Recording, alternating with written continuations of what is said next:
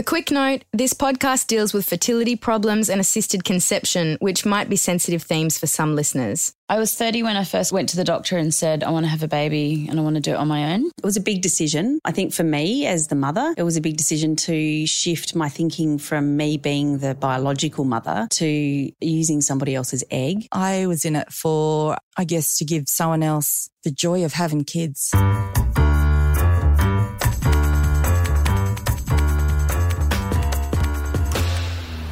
Hello, I'm Jess and welcome to Modern Babies, a podcast about the different ways of starting a family brought to you by Genea. While the end goal may be the same, everybody's journey to starting a family is unique. And the reality is, 1 in 6 couples will face a fertility issue along the way. In this mini-season, we're touching on some of the common areas of fertility treatment by calling on experts, doctors and patients from our previous seasons. Consider this the tip of the iceberg, and as we go along, I'll point you to where to go to dig a little deeper. In some cases, using your own eggs, sperm or embryos might not be possible. Over this episode, we'll be hearing from Holly, Emily and Jo, 3 women with unique stories around egg and sperm donation, as we go over how the process works in Australia, whether you're doing it with a partner or going it alone. If you are looking for advice on fertility or IVF yourself, you can visit genea.com.au to request an appointment with one of their fertility specialists or to speak with a fertility advisor.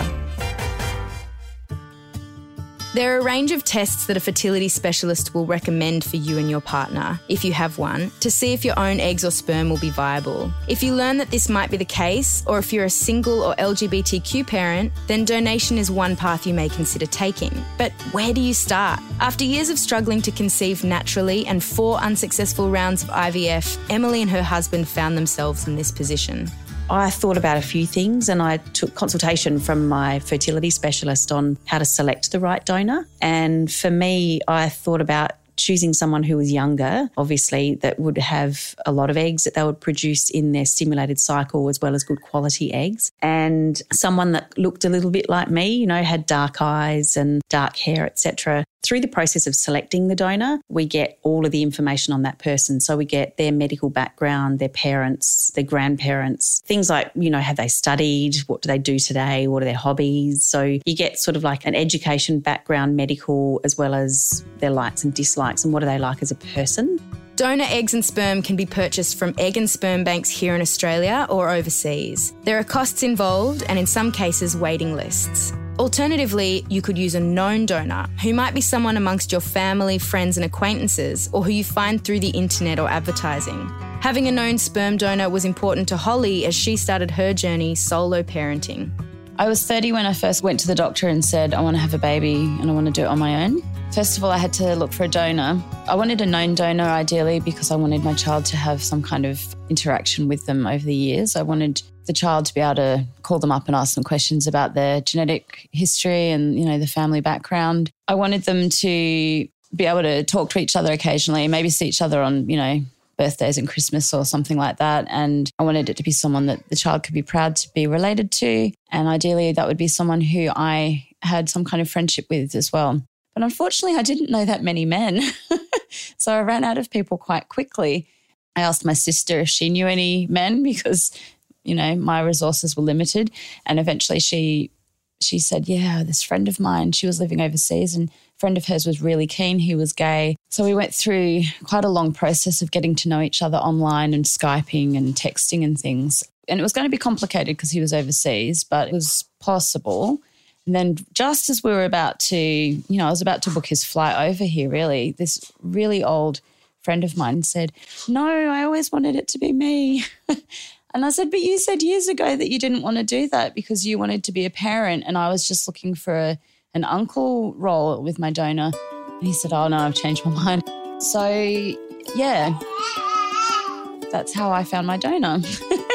Let's talk about the legalities of all this. Back in the day, egg and sperm donation in Australia was far less regulated, but these days there's stricter federal and state legislation as well as industry requirements. In Australia, egg and sperm donation treatment is regulated by state legislation, industry requirements, guidelines set by the National Health and Medical Research Council, as well as clinic policies and protocols. So essentially, what can and can't be done might vary between locations and clinics, but there are a few key things to be aware of.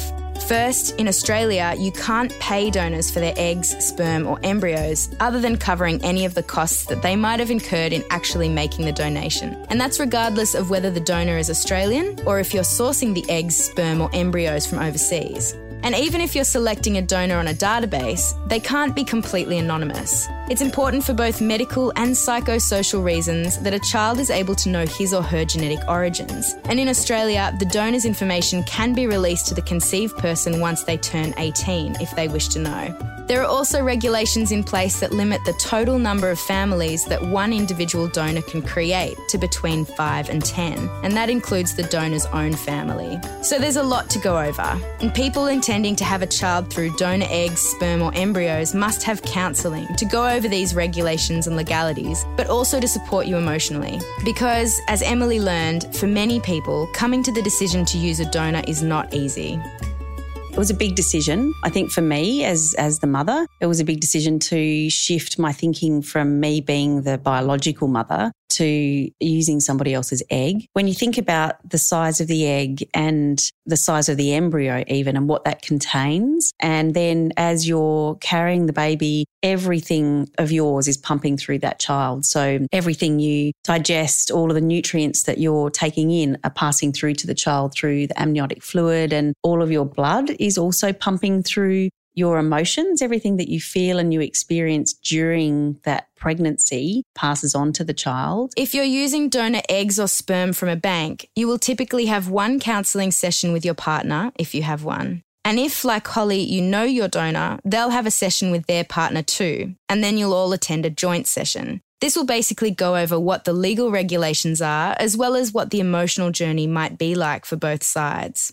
My donor and I each had a counselling session on our own with the counsellor, and then we met together and saw the counsellor together. And that was mostly just to check that we were both on the same page with the agreement, what kind of relationship we would have once the child was born, and the red tape stuff like what happens if he dies, can I still use the sperm, those sorts of things. And then we signed from my understanding, it's a watertight contract where he has absolutely no legal right to ever seek custody of my child, and I have absolutely no right in return to ever ask him for maintenance for the child.